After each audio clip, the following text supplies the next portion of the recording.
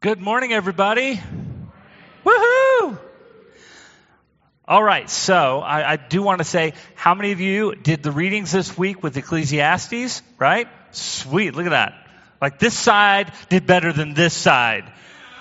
Do better. Okay, so, just saying. All right, so we're in Ecclesiastes, which, number one, makes Mark's heart very happy, okay? Now, we're not going to finish it. No, I'm just kidding. Because this is a stickler for Mark. There are only two series since I've been here for 20 years that we started and we didn't finish. One of them was Ecclesiastes. Some of you might remember us doing Ecclesiastes. We got, I think, all the way to chapters somewhere between 7 and 9. I mean, we got toward the end.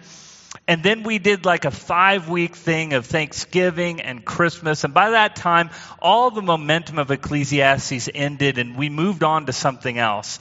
And that has always bothered Mark. I mean, he just like, I can't believe we just left that unfinished. And so we get to finish that next week, and Mark is going to finish it. So that's going to be awesome. The other one that we started that we didn't do was many, many years ago with Pastor Don. And we started the Gospel of John, and we never finished it. I think we got around chapter 12 or something like that, and we just ended up stopping. I don't even remember the reason why, but it always stood out in my head that we didn't finish the Gospel of John. And the irony is, at the end of next year, the Gospel of John is actually what we end our 5-year study on. So I'm really excited for us to be able to go through those two things. So I'm really excited about today and what that means. When I was growing up, one of the things that I was very good at was math. I was exceptional at math. And I don't say that in bragging, okay? I say that because it was the truth. I actually did math events. Did you know they had math events? Well, they do. In Texas, they had this University Interscholastic League called UIL that I was a part of. And they taught you how to do this mental math, okay? So that you could learn all these shortcuts on how to multiply, how to divide, how to do all of these things. And they put you in a place. Most people try to avoid math. I went for extracurricular activities in it, okay? Okay, that's just how insane I was. And so they would give you a 10-minute test to do as many math problems as you possibly could. My highest score ever on it, because you got 5 points for every one you got right, and you got a subtracted amount of 4 points for every one you got wrong. So you could get a negative number to the whole thing. They would teach you this. You would get higher math functions such as algebra and algebra 2 and calculus. Further on down the line you got. My highest score that I ever got, which was the highest easily in the district and might have been one of the highest in the state of Texas, was 213. I was very proud of that score.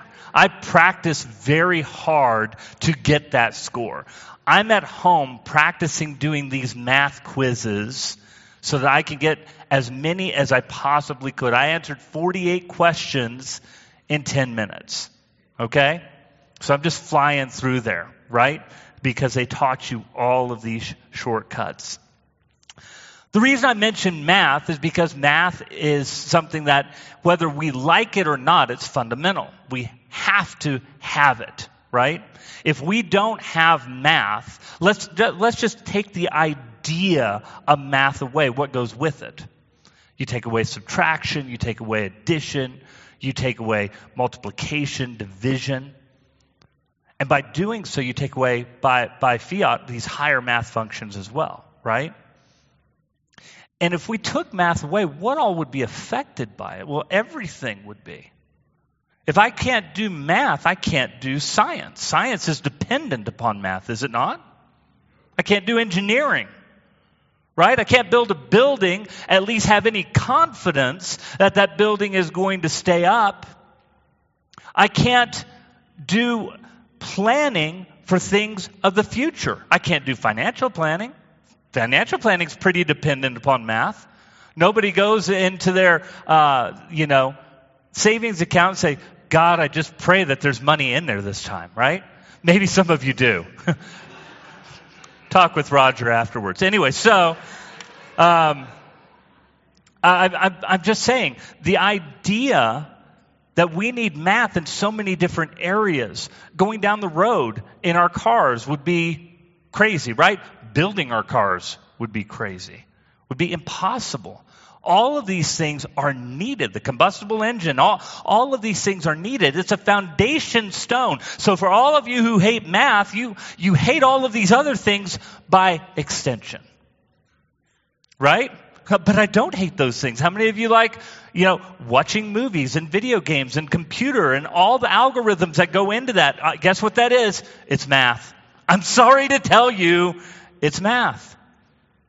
If we took math away, we would be to the point of literally just praying to God for everything to hold up together like they did before all of these principles were discovered, right? Everything had a God that they went to hold this together. Oh God, show favor to us, because we don't know how all this works. It's really interesting, because as we begin Ecclesiastes, we're talking to Solomon at the end of his life. And if you read Ecclesiastes, it's almost got this conversation, if you will, between a negative person and a positive person. And we get a whole lot more of the negative. If you read the first 6 chapters, it starts with meaningless, everything is meaningless, right? Or vanity of vanities, right? Nothing has any meaning. And it really plumbs this line. And I believe it does so because we have in Solomon somebody who kind of lived on both sides of the fence when it comes to God.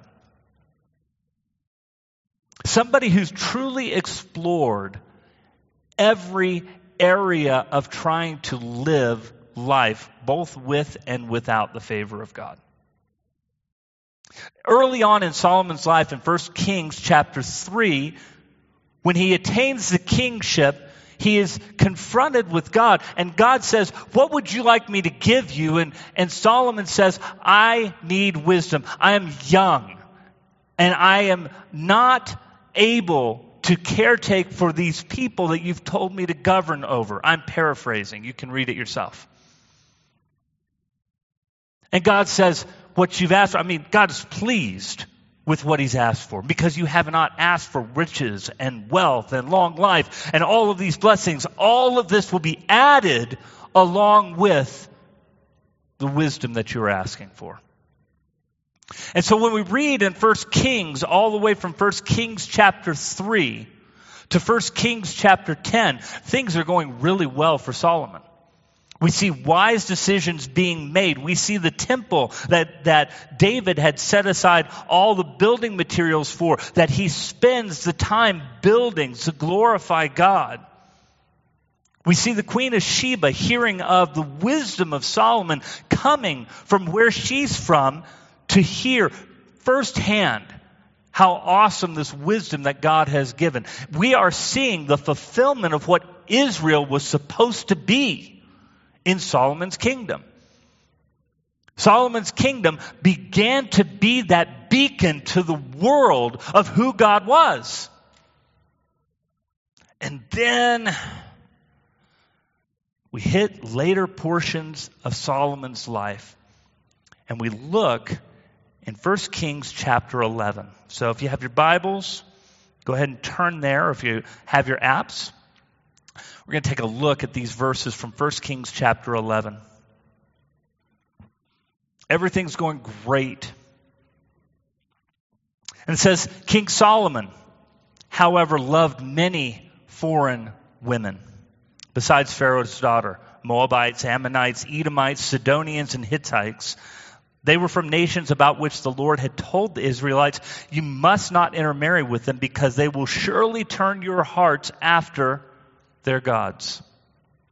Nevertheless, Solomon held fast to them in love. He had 700 wives of royal birth and 300 concubines, and his wives led him astray. As Solomon grew old, his wives turned his heart after other gods, and his heart was not fully devoted to the Lord his God, as the heart of David his father had been.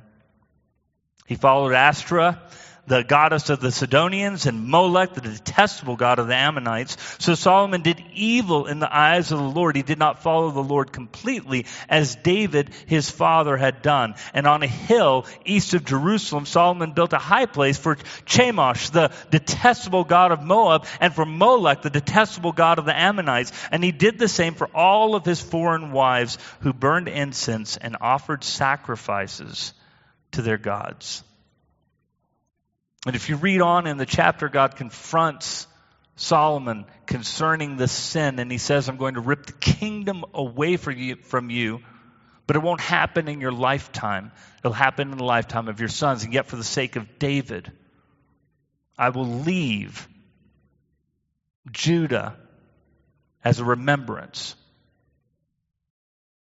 So we see Solomon, who's walked on both sides of wisdom and seen that wisdom turn to foolishness. And when we come to Ecclesiastes, we are at the end of Solomon's life, I truly believe. And we're looking at somebody looking back on what it means to live both for God and apart from God. Who has the opportunity of looking with very clear vision what happens when you've done both. Because you will notice throughout the readings we see here, he says, I embraced all of these things, wisdom still guiding me. So he's saying, even in the midst of when I was in disobedience, I am looking at the end result. And I believe Ecclesiastes becomes this kind of finality of conclusion, which Mark will speak a whole lot more on next week. But that's not where we begin. We begin in despair. And I find it ironic because one of the things that he really plumbs the line from is just like what we talked about with math, what happens when we take God out of the equation of everything? See, if we take math out of the equation, if I asked how many of you hate math, many of you would raise your hands and say that. And as soon as I start mentioning all these things that we love, maybe we don't hate math as much. Maybe we just want somebody else to do it for us. Right? It's not so much that I hate math. I love math. I just don't want to do that. Right? Give the engineers who enjoy the engineering that math. Give the computer technicians, the ones who enjoy doing computing, that math. Give those people who love to help me with my finances that math. Me, I'm happy with plus, minus, divide, and multiply sometimes. Right?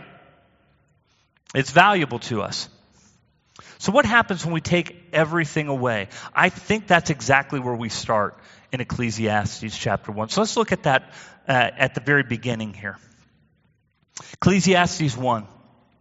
The words of the teacher, son of David, king in Jerusalem. Meaningless, says the teacher, utterly meaningless. Everything is meaningless. Does that make you want to read more? What does man gain from all of his labor at which he toils under the sun? Generations come and generations go, but the earth remains forever. The sun rises and the sun sets and hurries back to where it rises. The wind blows to the south and turns to the north. Round and round it goes, ever returning on its course. All streams flow into the sea, yet the sea is never full. To the place the streams come from, there they return again. All things are wearisome, more than one can say. The eye never has enough of seeing, nor the ear its fill of hearing. What has been will be again. What has been done will be done again. There is nothing new under the sun. Is there anything of which one can say, look, this is something new? It was here already long ago. It was here before our time. There is no remembrance of men of old, and even those who are yet to come will not be remembered by those who follow. That's really despairing, isn't it? Everything is meaningless. Everything. Generations come, generations go, nobody remembers. I mean, come on, think about it. Unless you're doing Ancestry.com, nobody knows who your great-great-great-grandfather is. I don't know mine. Some of you who like history are like, shame on you, you don't know your heritage. But I don't. And I don't know who their friends were. And I don't know what they did in life. And the truth of the matter is, for us in this room, most of us, 100 years from now, our great-great-great-grandchildren will be saying, I don't know who that was. Or if they like Ancestry.com, they'll know our name, but will they know our accomplishments? Will they know what we've really done? Unless we're a builder who can put like a little stamp out there saying, boom, I built this building, and everybody's going to know it. Right? I think that's kind of what social media is all about right now too, right? Putting our stamp and trying to make sure that we make a mark on the world that somebody will pay attention to. Because otherwise it's all meaningless at chasing after the wind. And that's what you're going to hear over and over again. Consider carefully what we read in this first chapter in Ecclesiastes mirrors very much what we hear atheists say concerning those who believe in the theory of evolution being the explanation of all of life. I want to read a quote from Richard Dawkins from his book, River Out of Eden, a Darwinian view of life. And just listen to it and compare what you just heard from the first chapter of Ecclesiastes with this quote right here. The total amount of suffering per year in the natural world is beyond all decent contemplation. During the minute that it takes me to compose this sentence, thousands of animals are being eaten alive. Many others are running for their lives, whimpering with fear. Others are slowly being devoured from within by rasping parasites. Thousands of all kinds are dying of starvation, thirst, and disease. It must be so. If there was ever a time of plenty, this very fact will automatically lead to an increase in the population until the natural state of starvation and misery is restored. In a universe of electrons and selfish genes, blind physical forces and genetic replication, some people are going to get hurt, other people are going to get lucky, and you won't find any rhyme or reason in it, nor any justice. The universe that we observe has precisely the properties we should expect if there is, at bottom, no design, no purpose, no evil, no good, nothing but pitiless indifference. DNA neither cares nor knows. DNA just is. And we dance to its music. I think he might have known Solomon. What do you think? We read that section of his conclusion of what life is like without God. And look how much is taken away. Not just reflected in what Solomon writes here in Ecclesiastes chapter 1. This man is not writing from an ecclesiastical viewpoint. He's not looking at the Bible and saying, oh, well, look, he came to the right conclusion. He's coming to his conclusion, living in a scientific community that wants to say it's devoid of God. There is no God. All there is random chance. And this is what we end up with. And it sounds exactly like the conclusion Solomon says we're going to come to if we take God out of the equation. This is why he starts at that point.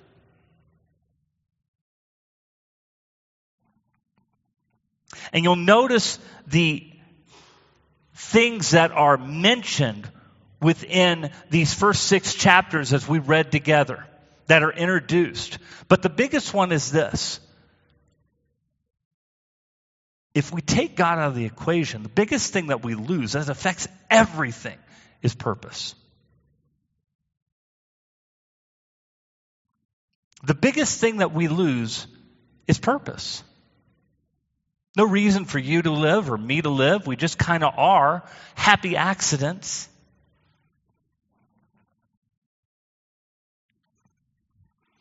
We weren't designed for anything, despite what your eyes may see or your ears may hear. I find it ironic that scientists can come to this conclusion. We look at this smartphone right here, which could be defined as a dumb phone because the more dependent we are on it, the dumber we are, right? Driving to church today, we saw nearly 4 accidents. Every single one of them, somebody's looking down, like, oh, I got to get on the road again. That's where your smartphone's making you dumb. Don't do that. But I can look at this phone right here, and I could throw this down in probably the most primitive tribe in Africa. And chances are they're not going to be saying, the gods have produced this. They're probably going to say, wow, somebody really made this, right?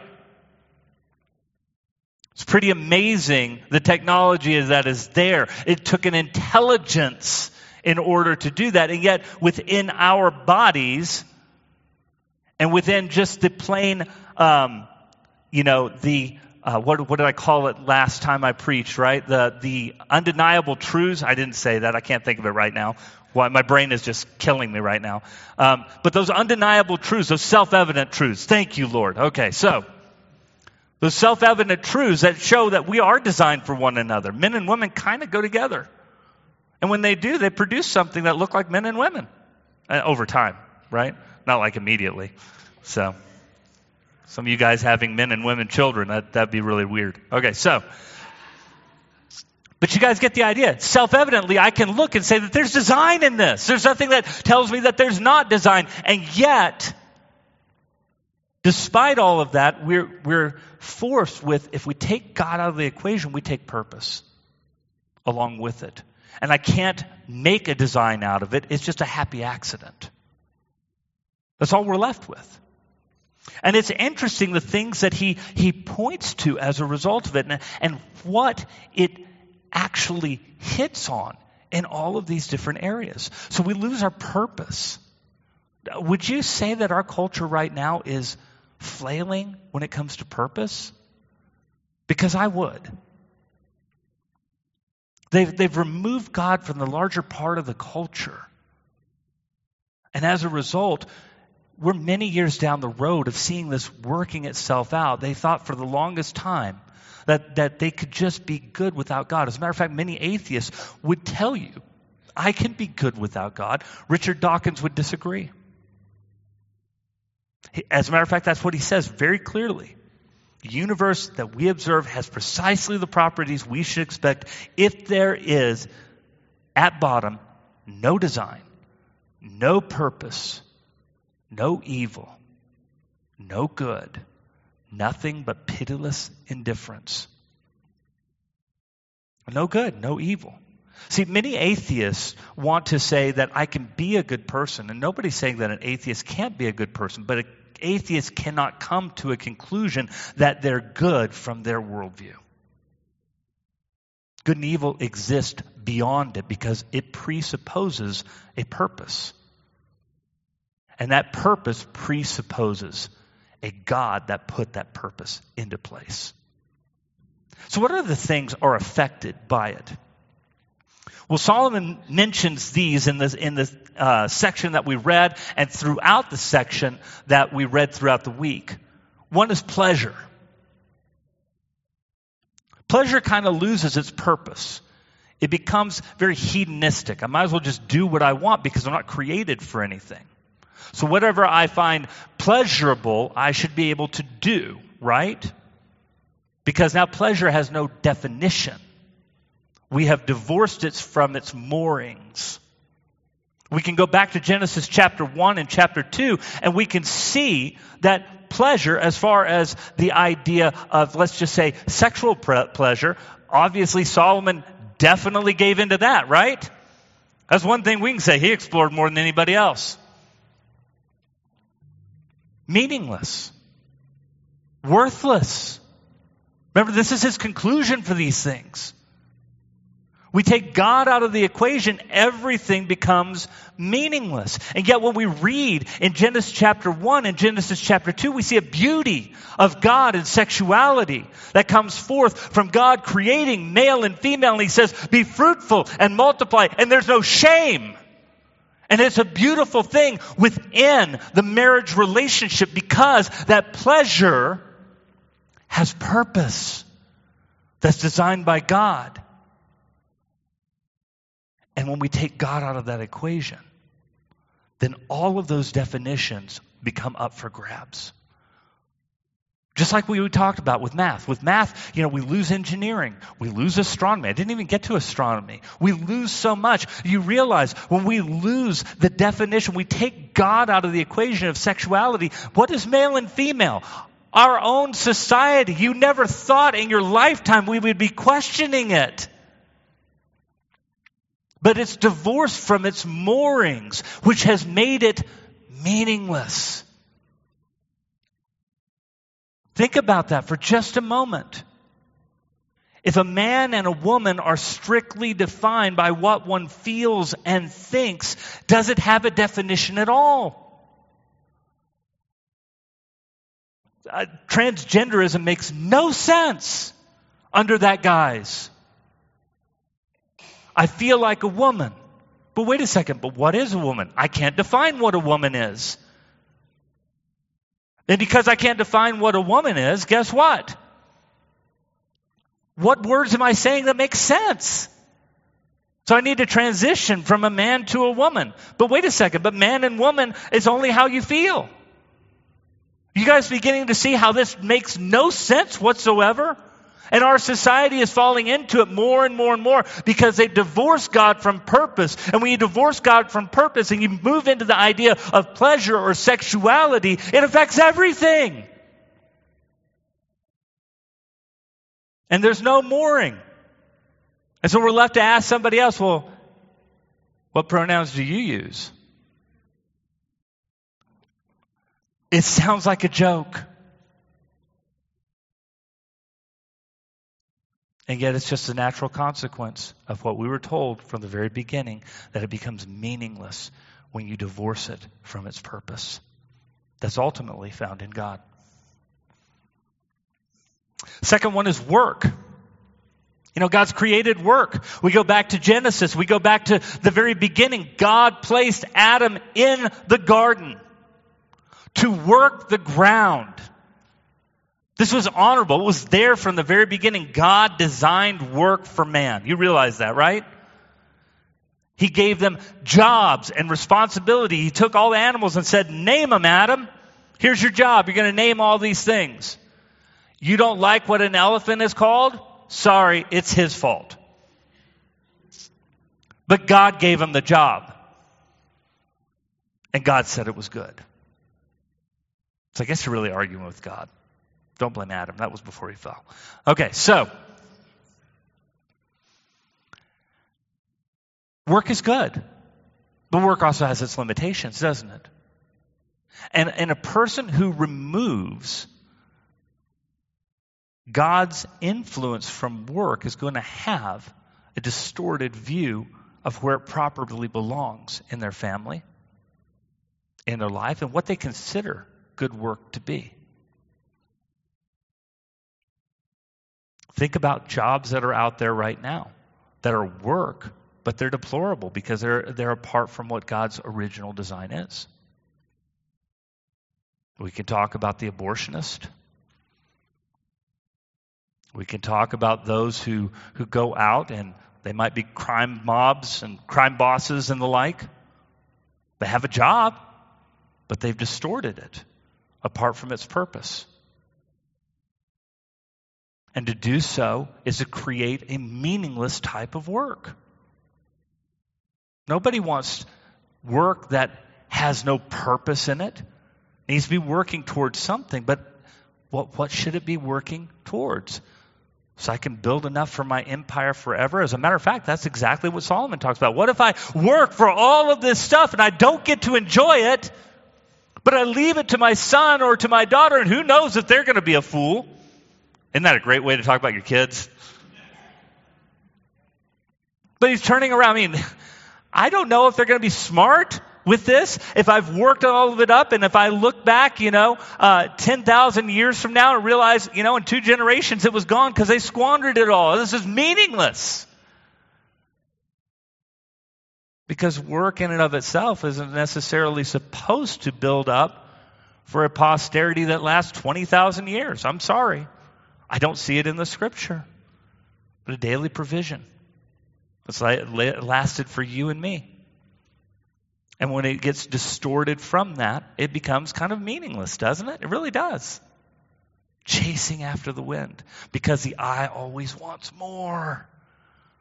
And most wealthy people, not all wealthy people, but most aren't content in their circumstances. Because I have $1 million now, but I could have two. I have $2 million now. But I could have 5 million. And we're constantly looking, and in our American culture, don't we do that all the time? Never content with what we have, always striving for more. It's a chasing after the wind. Takes away the joy of the provision that God has given us.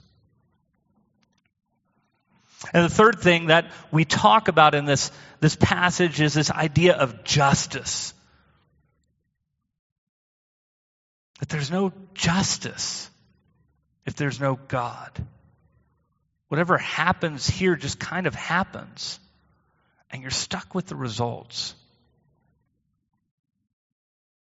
You got a bad lot in life? Stinks to be you. It's kind of the answer, right?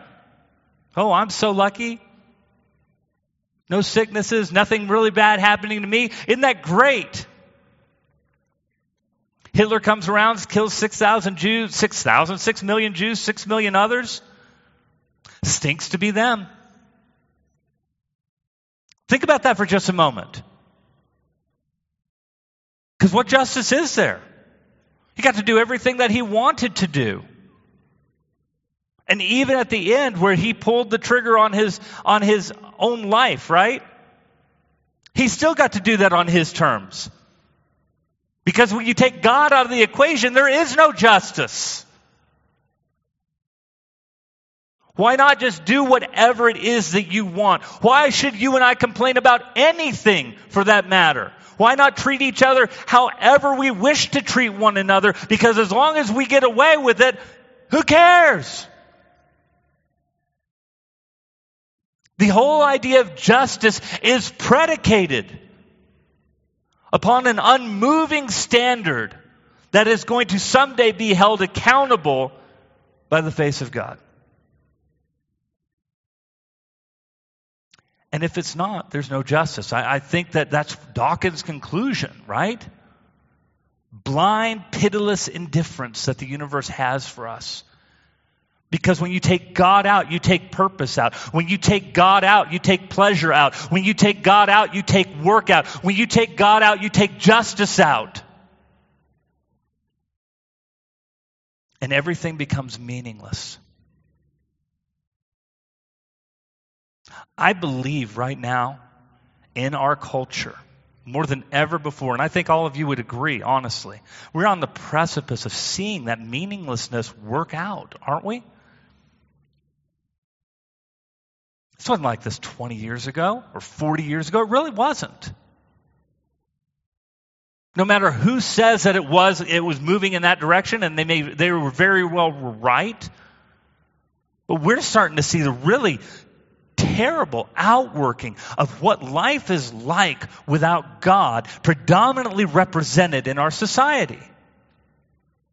And it's an irony because it was not the intention of our founders to be that way. They understood the importance of having God as the foundation. That's why in our Declaration of Independence it says, we hold these truths to be self-evident, that we are created by our Creator. All men are created equal and are endowed by their Creator with certain unalienable rights. Among those are life, liberty, and the pursuit of happiness, and governments are instituted among men to secure those rights. In other words, the rights don't come from the government, the rights come from the Creator. They come from God. And if you read the founding documents, you read our founding fathers, the idea that it is not profoundly Christian, you can't come to that conclusion. I'm sorry. You just can't. John Adams simply said this: our Constitution was made only for a moral and religious people. It is wholly inadequate to the government of any other. Because our founders understood that if you take God out of the equation, the morality in which God has placed within man, that has that fixed point of reference with Him, goes with it. It's like taking math out of science. I don't like doing math, but I love science. Doesn't work. I like engineering. I like building buildings, but I don't like math. I'm sorry. I don't know what kind of building you're going to come up with. It's the same principle. I'm going to take God out of this equation and try to be a moral people. Because right now, the world is castigating Christians concerning their morality that doesn't match up with the world's morality that has been unmoored from God and something we no longer recognize. As a matter of fact, they have no justification for their morality, other than they want us to be nice and let everybody do what they want to do. But why? When you take away God from that, you take away all meaning from that. And we're seeing that worked out. It's been academically there for years, but now it's working out in the public square.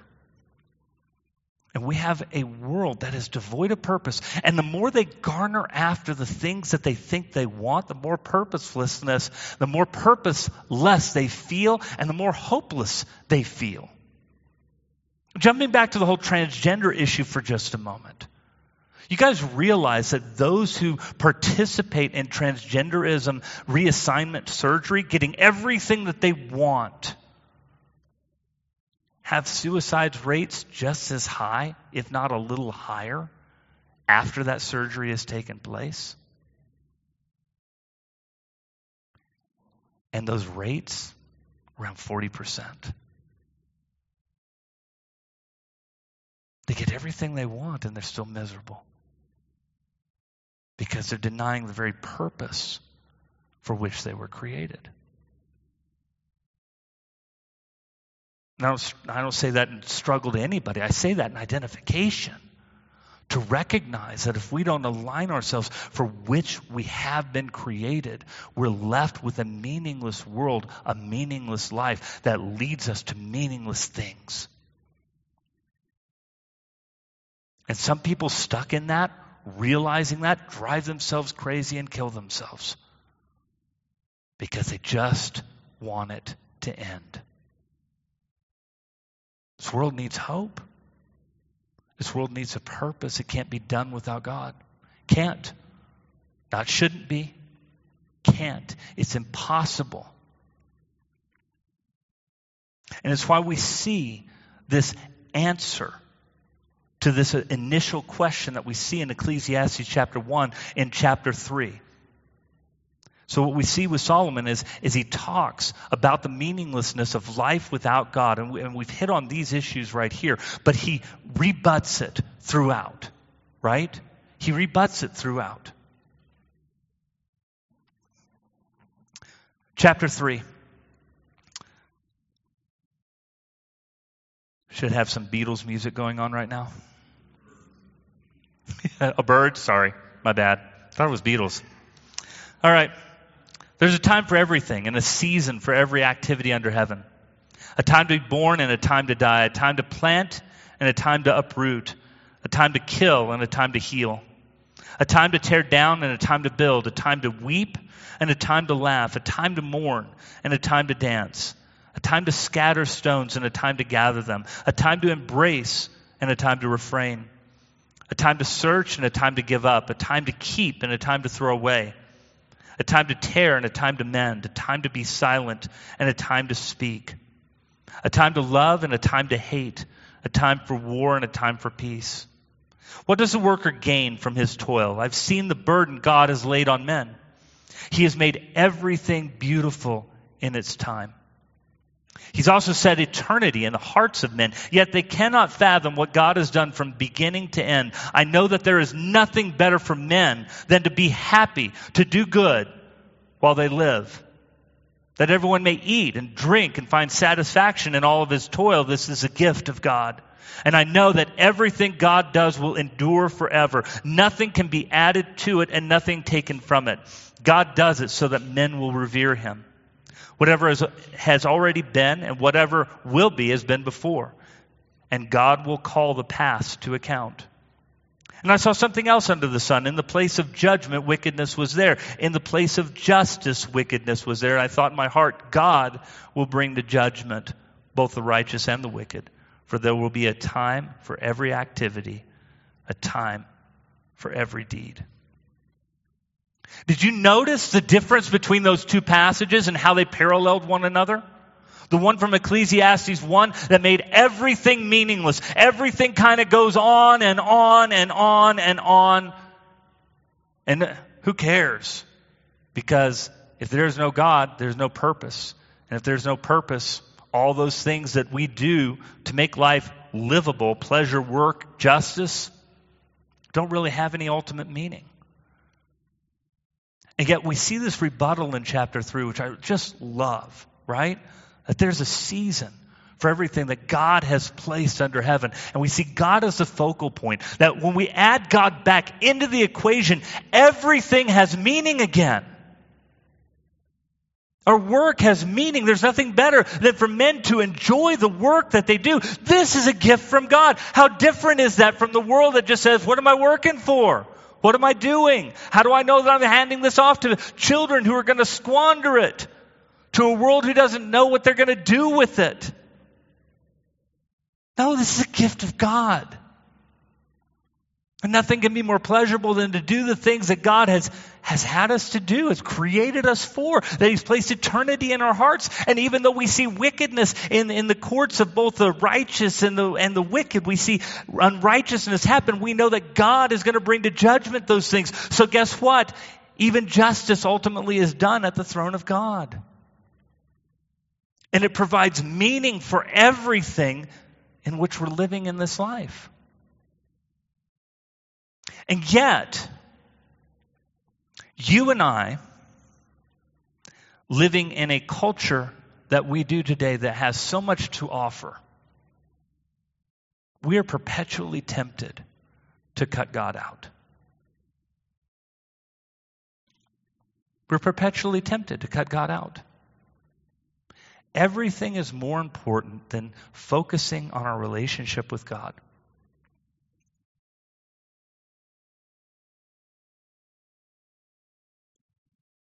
Our time in fellowship together, encouraging one another in this place together, ebbs and flows way too much. Yes, I'm calling you out.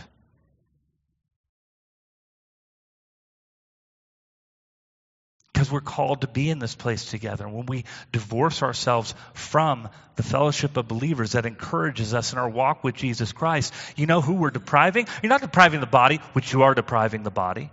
You're depriving yourself of the purpose in which God created you. To be in community. It's one more choice that I can just forget God again. I can do something else. I can watch my football games. I can go to this thing. I can be out of town or whatever. And so what do we see? We see great movement. It used to be that coming to church was something what was kind of an expected thing to do. We're going to meet together. God's called us to meet together. We're going to be here on every single week. Right now, Barna does studies. And literally, a faithful Christian now doesn't have to come every week. A faithful believer in Christ, we're not talking sickness. I'm not even talking vacation. Talk about the choices that you and I make that undermine the purpose of God in our lives. And the only place you're going to get that encouragement to continue to walk with God is among the fellowship of believers in Christ, and you're depriving yourself of that. I know I'm speaking to the choir because you're all here. Except for the ones who aren't. Maybe it's your 3 out of 4 weeks to be here. And you're planning on taking next week off.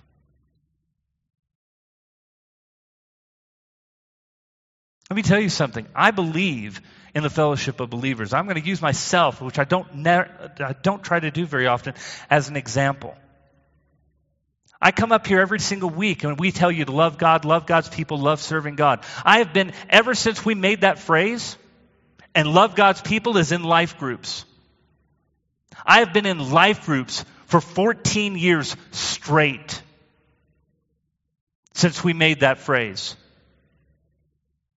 Not a break, unless our life group took a week or a month off or something like that. 14 straight years. Why? Because I believe it. Because I believe it's God's Word. I believe it's something we are supposed to be doing. Not just when it fancies me, but because we're called to be in that, in community with one another. Far too many of us make it an excuse. It's just something we do if we have time. If it fits within our schedule, we'll do it. Instead of understanding that God wants us to do that because that's part of our purpose together in growing in discipleship and going out and making disciples of others. Haven't stopped. 14 years. Every week. Doing it again tonight. Anybody wants to come? 5 o'clock, my house. Seriously. You're more than welcome. If we have 40 people there, we'll figure something out.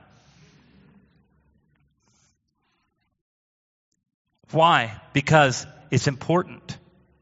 Because I made a commitment to God to grow in my faith in Jesus Christ and not make it an exception to the rule. You guys realize I've been on 2 sabbaticals by the grace of God that I've been allowed to do, where I've been gone for 12 weeks. Do you know where I went to church those 12 weeks? Both those times? Here. Every week. You know what I did during my sabbatical? Both of my sabbaticals? I went to life group. Why? Because the purpose of those things remained. Didn't matter about my job and my job description. So you're a pastor, so you could take a break from that. No, this is a command of God that we meet together. It's a conviction of God that I do that. I would not be reset in my faith if I'm going to just say, I'm taking time off. I'm going to treat church as this kind of unclean thing. No, that's not what I needed. I needed to be in fellowship with my fellow brothers and sisters in Christ. How would it have been any rest for me to go someplace else to build a relationship with other people, to have them pray for me when they don't know me? We start divorcing these purposes from one another, and you don't realize it's divorcing God from those portions of our life that He wants impact in. I have been much better off because I've been in life group for 14 years. Sometimes leading, sometimes not. I've been much better off being here every single week that I can be. I don't miss church unless I'm on vacation and we're out of town. I don't miss it. And if I'm in town, I absolutely don't miss it. Not because I work here, but because it's been created for a purpose to encourage us in our walk with Jesus Christ. I can't divorce it from its purpose. Because when I do, it's one more thing that divorces me from God. And we have so many things that do that right now. You want a more committed world toward Christ, it starts with a more committed Christian. It just does. And I'm calling a lot of you out, and I know it. You know why? Because I care about you. You know why? Because I've been doing it. I'm not saying do what I won't do. I'm doing what I've been doing because I believe it to be true according to the Word of God. And I don't want to divorce it from its purpose. You want to grow in your faith? Get into fellowship. Make this your commitment because we're going to encourage you toward that end. You want to grow in your fellowship? Get in a life group. Because God has called us to encourage one another and to walk in faith. You want to grow further still? Start serving in the church and use your talents, gifts, and abilities and stop being a spectator. Because these things are called by all of us, according to the Word of God, His purpose that He's established for us growing in our discipleship to one another. I don't want you living meaningless lives. So stop divorcing God from every area of it. That's the words of Solomon. That's the words of God. May that find a place in each and every one of our lives. Because we're living in times that want to drag us away. And ultimately does from our purpose. And God doesn't want that for any of you. Not for any of you, and neither do I. Stand together, let's pray.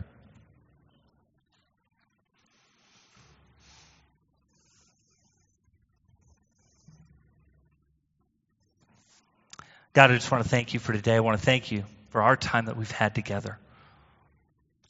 As we explore the idea of a meaningless world and exactly what you bring to it. You bring purpose.